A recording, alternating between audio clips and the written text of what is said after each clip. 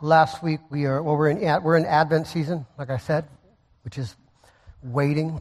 It's all about waiting. In the ancient Israel, in the Old Testament, they were waiting for the coming of the Messiah. And we too are also waiting for the coming of our Lord Jesus. And so we're talking about waiting, what it's like to wait for the kingdom. We started last week by talking about the kingdom lost, about the fall and what happened in the Garden of Eden. There's just no way to do that without a lot of sadness and heaviness. And I think we were all feeling it last week. It was a heavy and sad event.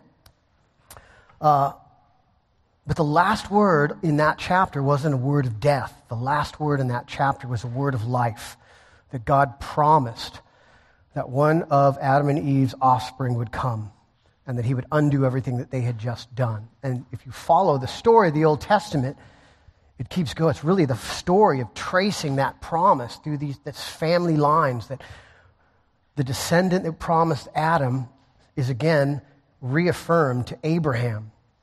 Eons later, God pulls Abraham out of a pagan worshiping culture and says, that promise that I made is still alive. The promise that one of your offspring will come and save the world is still alive. And then you go down another, a few hundred years, another 1,000 years really, and we get to David, where God again reaffirms that promise again, that through that offspring he will crush the head of the serpent, the offspring that through whom all the nations of the world would be blessed. Now 1,000 years later, God is reaffirming the promise again to King David that in a fallen world of bad kings, God is going to promise to send a good one.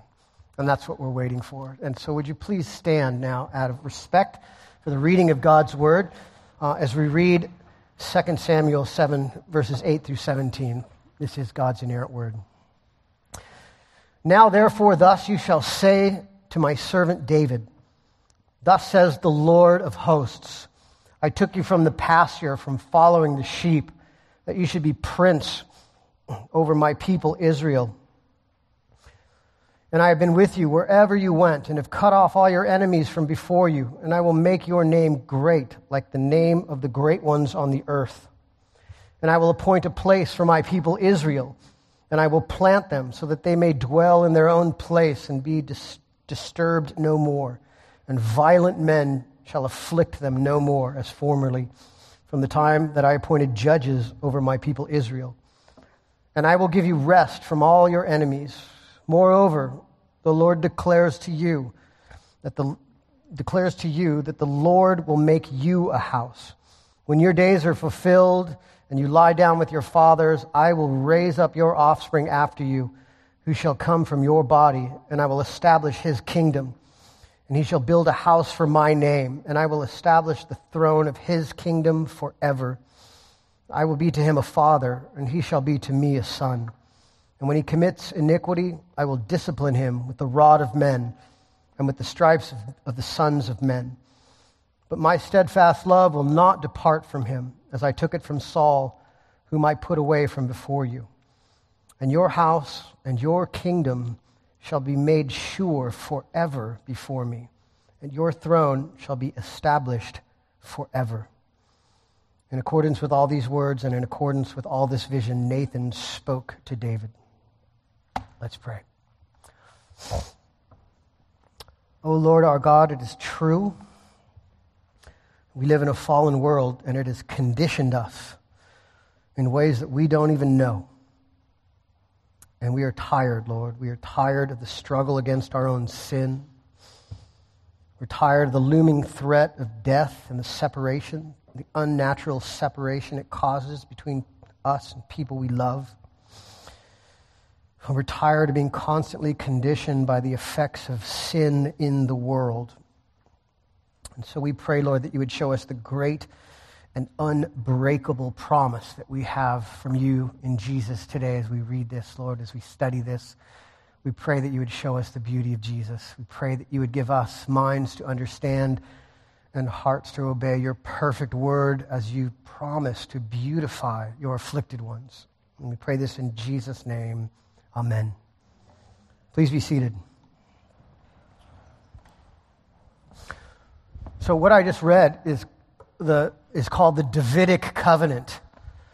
It's a big deal in the Bible. There's many covenants in the Bible. They all work together, and this one is probably, a lot of theologians say that this is like a summit passage between, or it's a highlight of the story of David, of the kingdom of Israel. It happens right in the middle between two big chunks of this section of the Bible, between the history of David's rise to power and the history of David's rule and his reign and his court. Right in the midst of that, after all these amazing things have happened, David has taken Jerusalem, which they thought they could never do.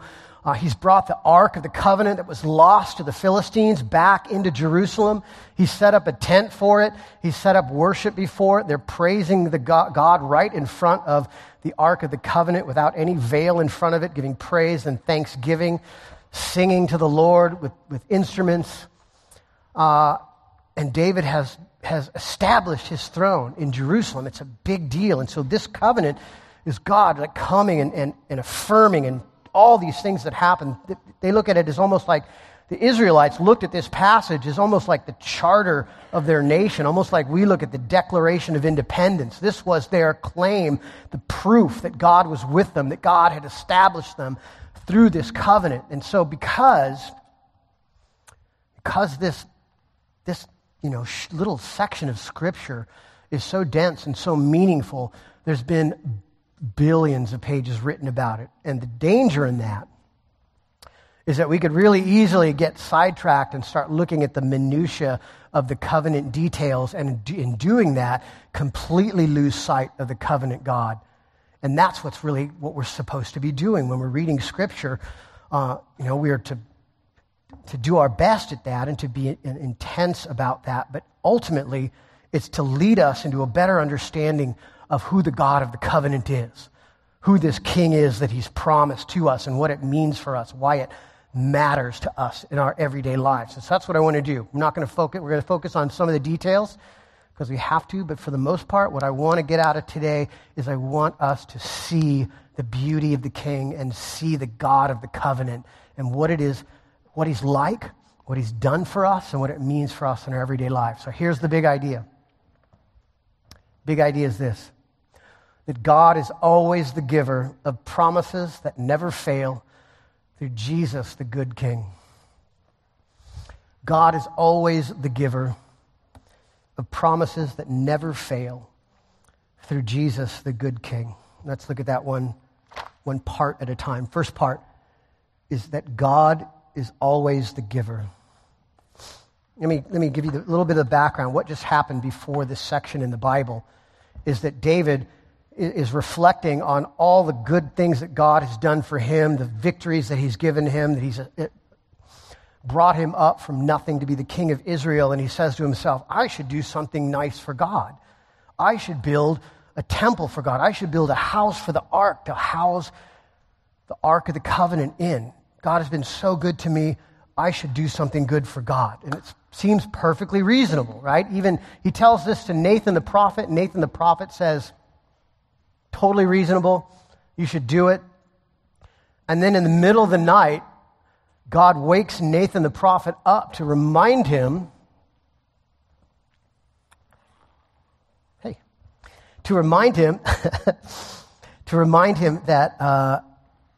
that revelation trumps reason, and to remind him of the very important fact that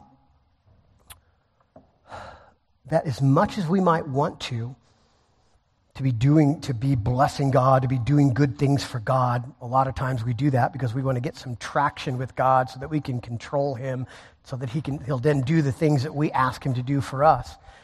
God wakes Nathan up in the middle of the night to remind him to go and tell David that this relationship between divinity and humanity is not quid pro quo. It never is. God is always the giver, and mankind is always the receiver. God does not need our help.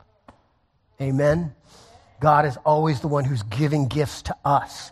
There's stories like this throughout the ancient world of pagan kings. They rise to ascendancy. They promise God, I'm going to build a temple for you in the house for the house of your name. And then God says, because you have done this, now I will give you more blessings. But in this story, it's totally different. God blesses David, blesses David, blesses David. David says, I should do something for God. And God comes back and says, nope. I've done things for you. I am the one who does things for you. I will have a temple built, but it'll be in my time. It'll be in my chosen means to have it happen. For now, you need to understand one thing, is that God is always the giver of good things, and we are always the ones who receive it. And listen to what he does. So this is what he does. God comes to him, or he tells Nathan to tell David first. God reminds David of everything that he's done for David already. He's given him a place. He's taken him from shepherding the sheep in obscurity and lifted him to the heights of shepherding the people Israel.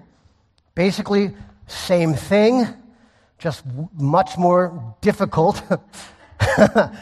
much more important, takes much more sense of servanthood and leadership. But he's given him a place as the king of Israel. His presence has been with him. He promises that he says, I have always been with you. And that he's reminded him that he's always protected him. God has always cut off all his enemies from before him. And this is what I want you to see. He says that first so that he can then call his attention to the fact that everything that God has just reminded David of, he also is promising that he will do for his people Israel. He's saying, look, I've done this for you, accomplished, come through, blessed you in all these ways so that you can know when I give these promises, you can know that these will be just as sure and certain. And so the promises are the same. He says for Israel, for his people, down through the ages, now that means us, he talks about that he will give us a place. A place. That's hard for us as Western American Christians to grasp how important or what that really means. You know who gets that? Sudanese refugees in Uganda. They understand how important it is to have a place. When the place of security and safety and family and purpose and everything that you have in life is taken away from you, then you realize what it's like to have a place. We've never been invaded. We've never been kicked out of our land, so we don't have any conscious memory about what that's really like. But maybe you lost an apartment one time or another. Maybe you got kicked out of a place that you were living in. Maybe you had a group of friends or a community of friends and relationships that were meaningful to you that you lost. And that can give you a little bit of a sense about what a place is and what an important promise that God is in making this to us. What he's saying is that a place means unassailable peace, safety, comfort, purpose. And then he says in verse 10 that he will plant them so that they may dwell in his presence. He will plant us to dwell in his presence.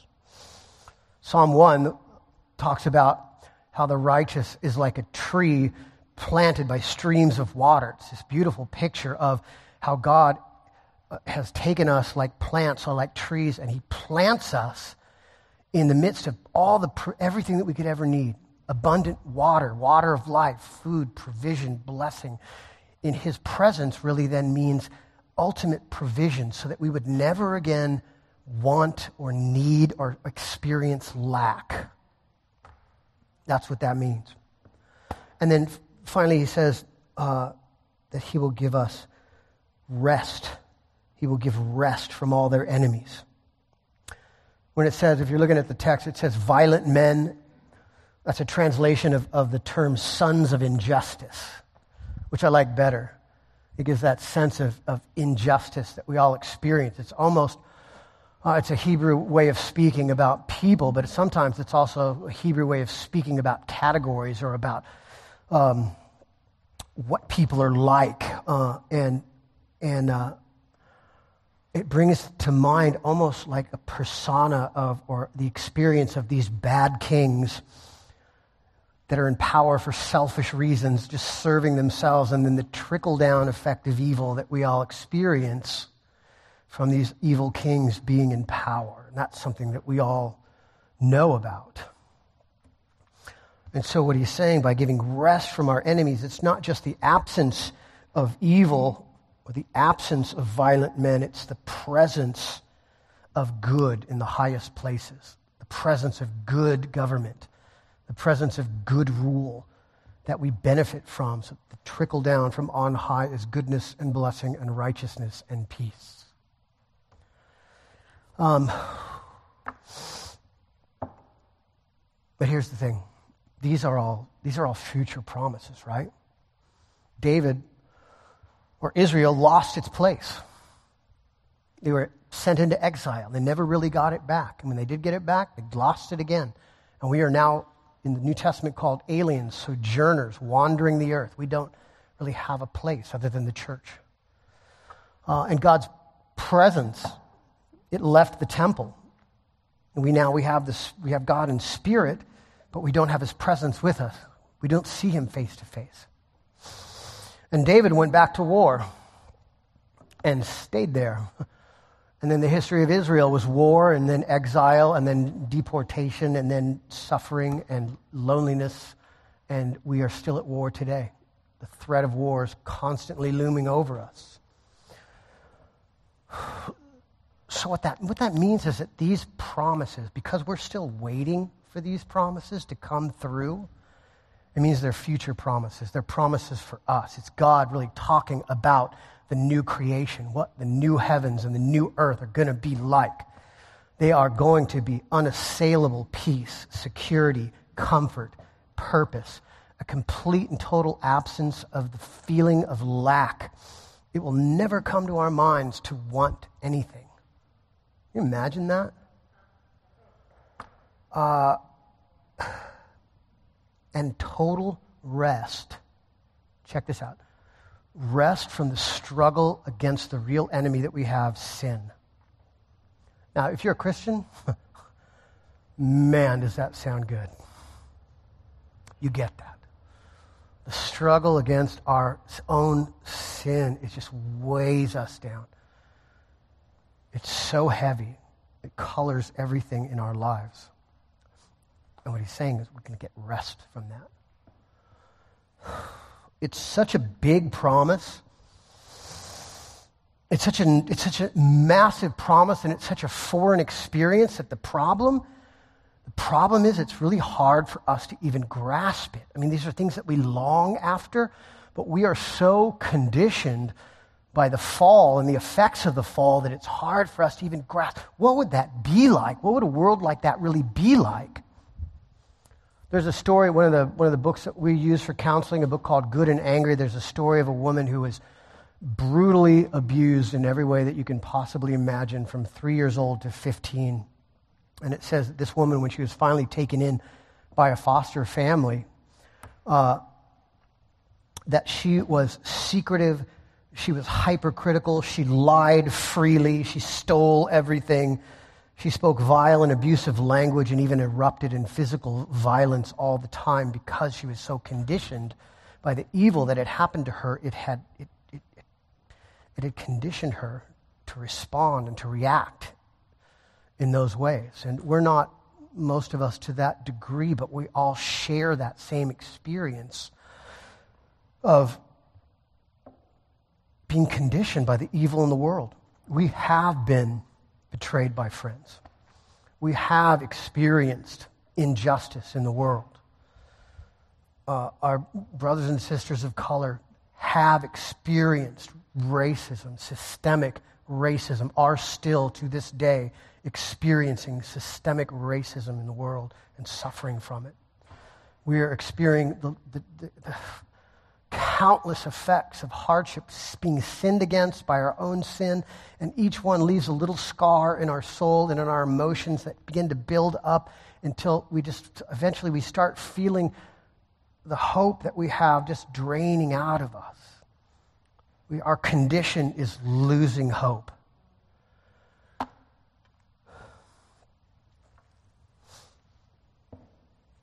And so in that condition, here's the question: how do we know that God's promises are going to come through? If our condition is losing hope, how do we change that to gaining hope, to trusting that God and his promises of a place, of presence, of protection are real and are really going to happen for us? How do we turn that around? And that's the second part. First, God is always the giver. And second, God is the giver of promises that never fail. Even if we can't absolutely grasp the magnitude of the promise because of our conditioning by sin in the world, we are able to absolutely know for certain that God is going to come through. How? How do we know that? A lot of ways. First, we know, what he just told David. He first reminded David of all of his faithfulness in the past as proof that he will be faithful in the future. He says, look what I have done. Know that my character is unchanging, and that means that I will always be the same, and I promise to do what I've promised to do in the future. And you can know that that's will happen because I've come through in the past. And that's important. Man, when we are in despair, when you get to that place where you absolutely believe that nothing is ever going to be good again, or you reach that place of hopelessness and you're feeling it and you just don't know what to do next, what the Bible calls us to do is to remember, to look back in the past and remember, okay, what has God done for me in the past? And just start recounting in our mind the blessings. I have a beautiful home. I have family that loves me. God has blessed me with this. In your own life, you can just call them up, and you can begin to praise and be grateful and praise your way into wholeness and in worship. Amen? But there's more than that. Even more amazing is this. If you really read this closely, what God is promising here is something astonishing. He says that his promises, on a close read, if you read it closely, it says that his promises are stronger than death, his promises are stronger than sin, and his promises are stronger than time. Look at what he says. They're stronger than death. In verse 12, it says, when your days, to David, he says, when your days are fulfilled and you lie down with your fathers, I will raise up your offspring after you. David's going to die. Doesn't mean nothing for the promise. The promise is still in effect. I was thinking about this today, and I was thinking that death breaks every promise. You realize that? Any promise that you might make in the world, eventually death is going to break that. Eventually, death ends every relationship. Eventually, death extinguishes every hope, every dream, every desire. In our wedding ceremonies, in a Christian wedding ceremony, what do we say? Till death do you part. Why do we say that? Because we are recognizing that even in this most intimate union, even the closest relationship that God has given us under heaven, eventually it's going to be broken by death. But God is saying, look, even though David dies, even though you're going to die, that doesn't mean nothing. The promise will continue. The promise is stronger than death. He says the promise is stronger than sin. Look at verse 14. I will be to him a father. He shall be to me a son. And when he commits iniquity, I will discipline him with the rod of men and with the stripes of the sons of men. But my steadfast love will not depart from him. You know what my experience is in my own life? When I wake up in the morning, Monday morning after worship, after I've heard the gospel just washed over me 1,000 times, the reality is I wake up on Monday morning, and this has been my experience with all of God's people, is we live with a fear or at least a nagging suspicion that we are going to sin our way out of the promise. Amen? You know what I'm saying? Every time I'm so disappointed with myself. So disappointed with myself, so mad that I've sinned this same way again. I got angry with my family, got angry with Nisa, whatever, something like that. I'm just like, man. And then you start, if it's really bad, you start to wonder, how could I do that? What if it means, what if that means I'm not saved? What if that means What if God shouldn't forgive me? Well, here's the good news. The good news about that is, well, first, if you could care less about your sin, that's probably a good indicator. That's an indicator that you may not be part of God's people. But if you're even thinking along those lines, like, oh, God shouldn't even forgive me, and you're so discouraged by it, that's some of the best proof you can get that you are part of God's people, that you do belong to Him. And what it says, what the Bible says, is that we have been adopted as sons of God. That we are one of the sons now, like he's saying in this passage. Hebrews, writer of the Hebrews says that we're going to be, that sons of God are disciplined, and that it's a good thing. And that when we realize we're being disciplined, we should rejoice, because God does not, He only disciplines His sons and daughters. Everybody else, He lets run their own way and do what they want to do. But His people, He disciplines us. And so He may very well discipline us. Sometimes that discipline may even take the form of us questioning whether we belong to God or not. But He will never, if we belong to Him, ever let us go. We cannot sin our way out of the promise. The promise is stronger than our own sin. And finally, it says that it is stronger than time. In verse 16, it says, your kingdom shall be made sure forever before me. Your throne shall be established forever.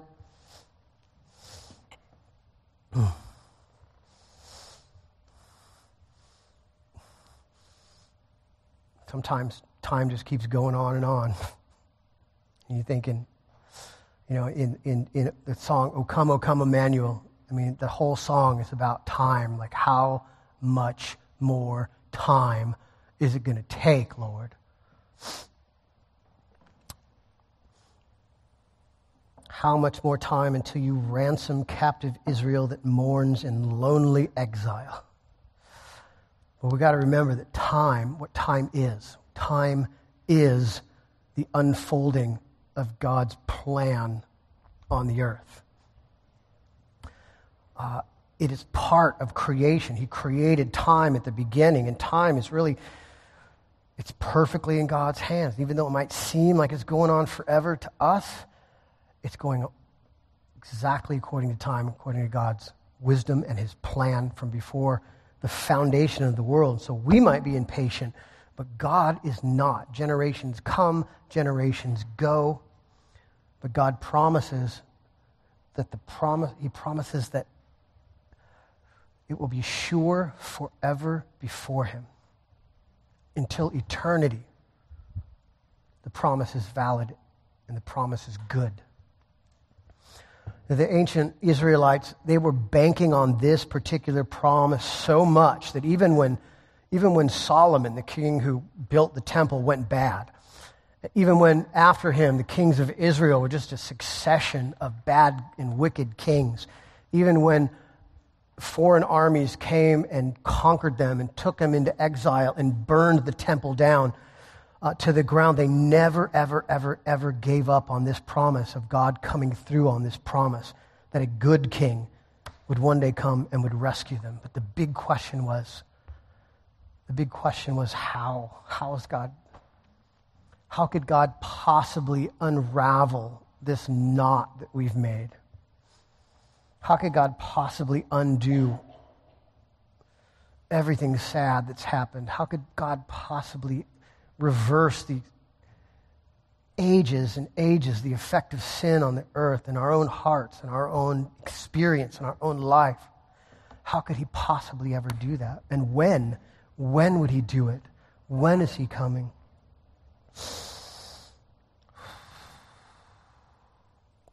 And the answer to that is the gospel. That's what we're waiting for in Advent. The promise of God is that God is always the giver of promises that never fail through Jesus, the good King. He promises through Jesus, the good King. And so, let's first look at what this says the good King would do when He came, and then we can answer the question, who is the good King? Let's look at it right from out of the Bible. First thing, it says the good king would be obedient to God for the people. When God made the covenant with Moses, right? He came with the covenant with Moses, and he gave all these stipulations. Do this, and you will live. And all God's people said, all the words that the Lord has spoken, we will do. And the focus was on the people as a whole, keeping the law. Everybody had to keep the law. And what happened?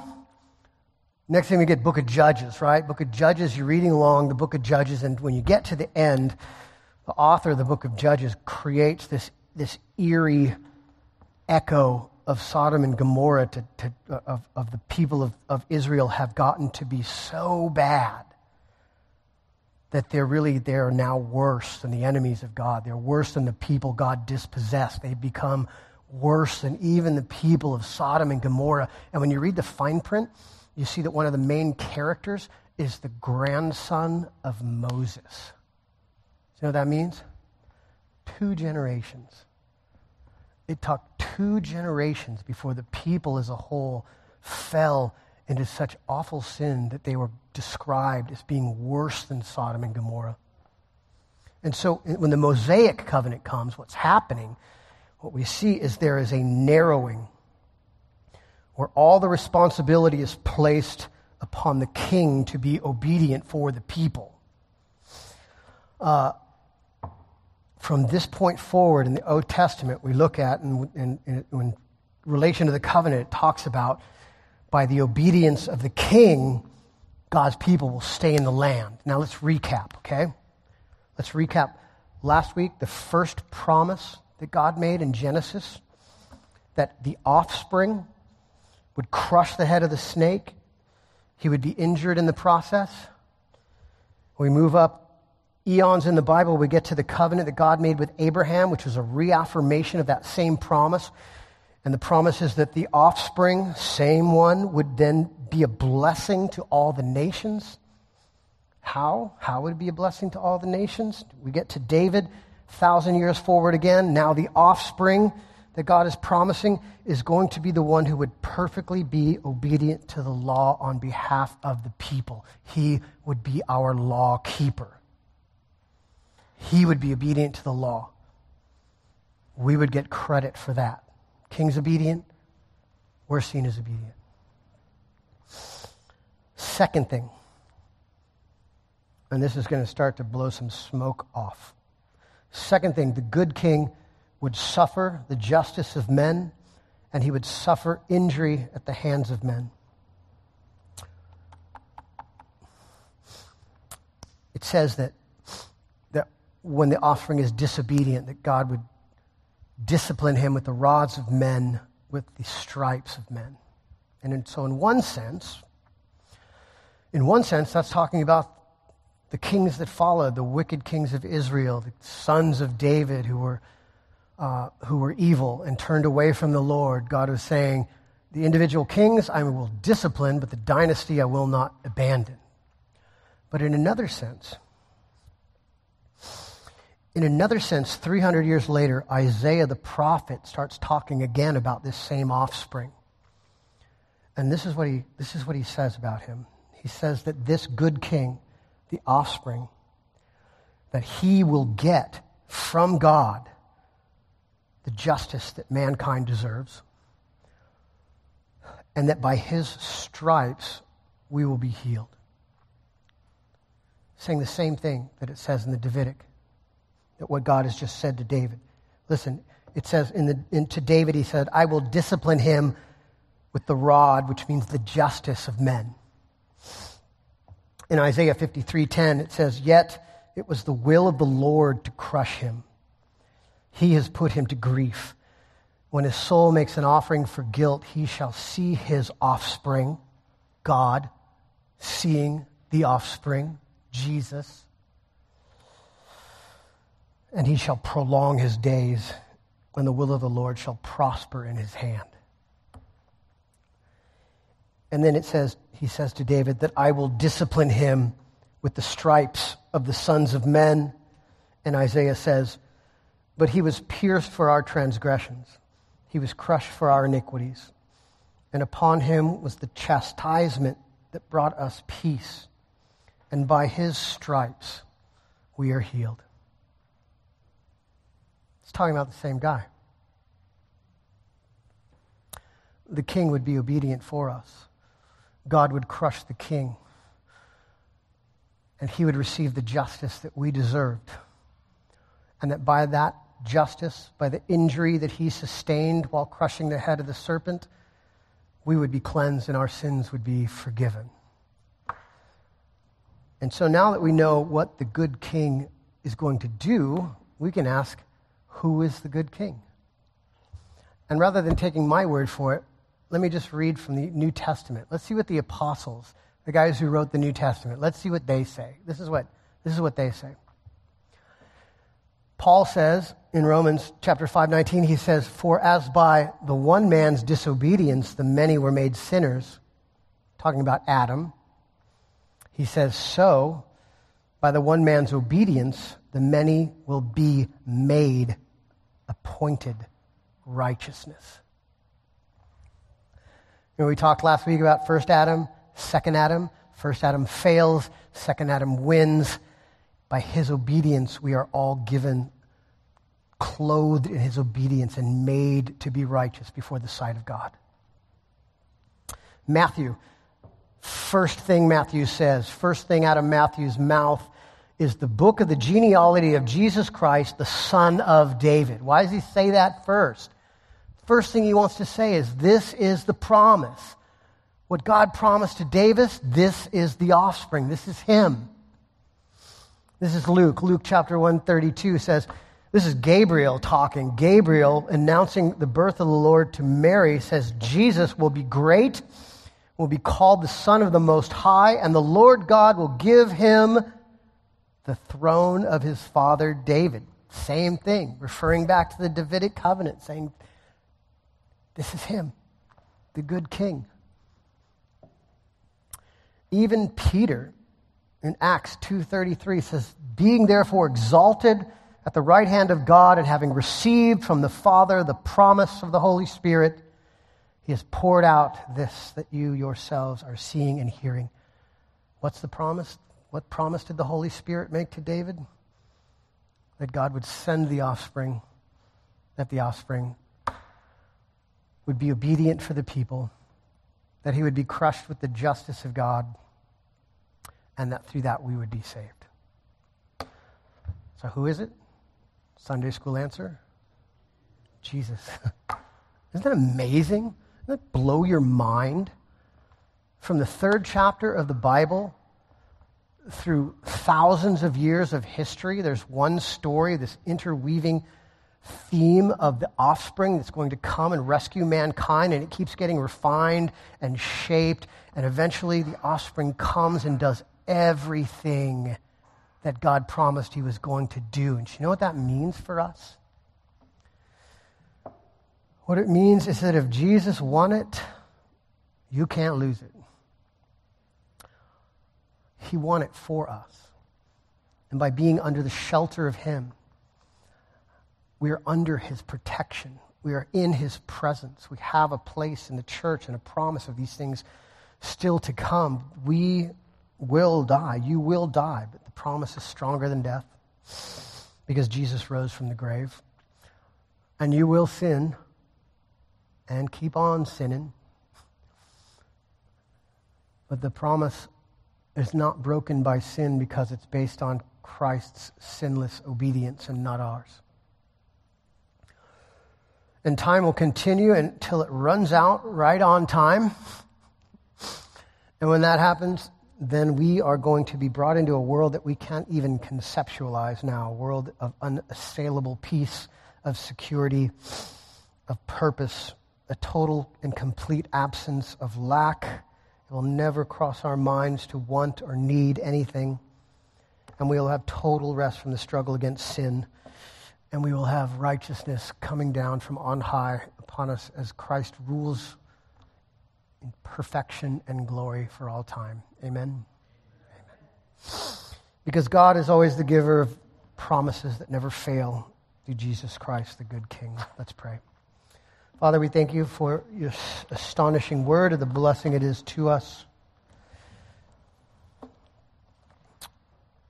Lord, you've given us minds to see, that we see the story of the Bible from beginning to end is all about Jesus and what you are doing to rescue your people. And so we pray, Lord, that you would help us to cast aside the foolishness of thinking that this is quid pro quo, that you do something for us, we do something for you. And help us remember that you are always the giver and we are always the receiver.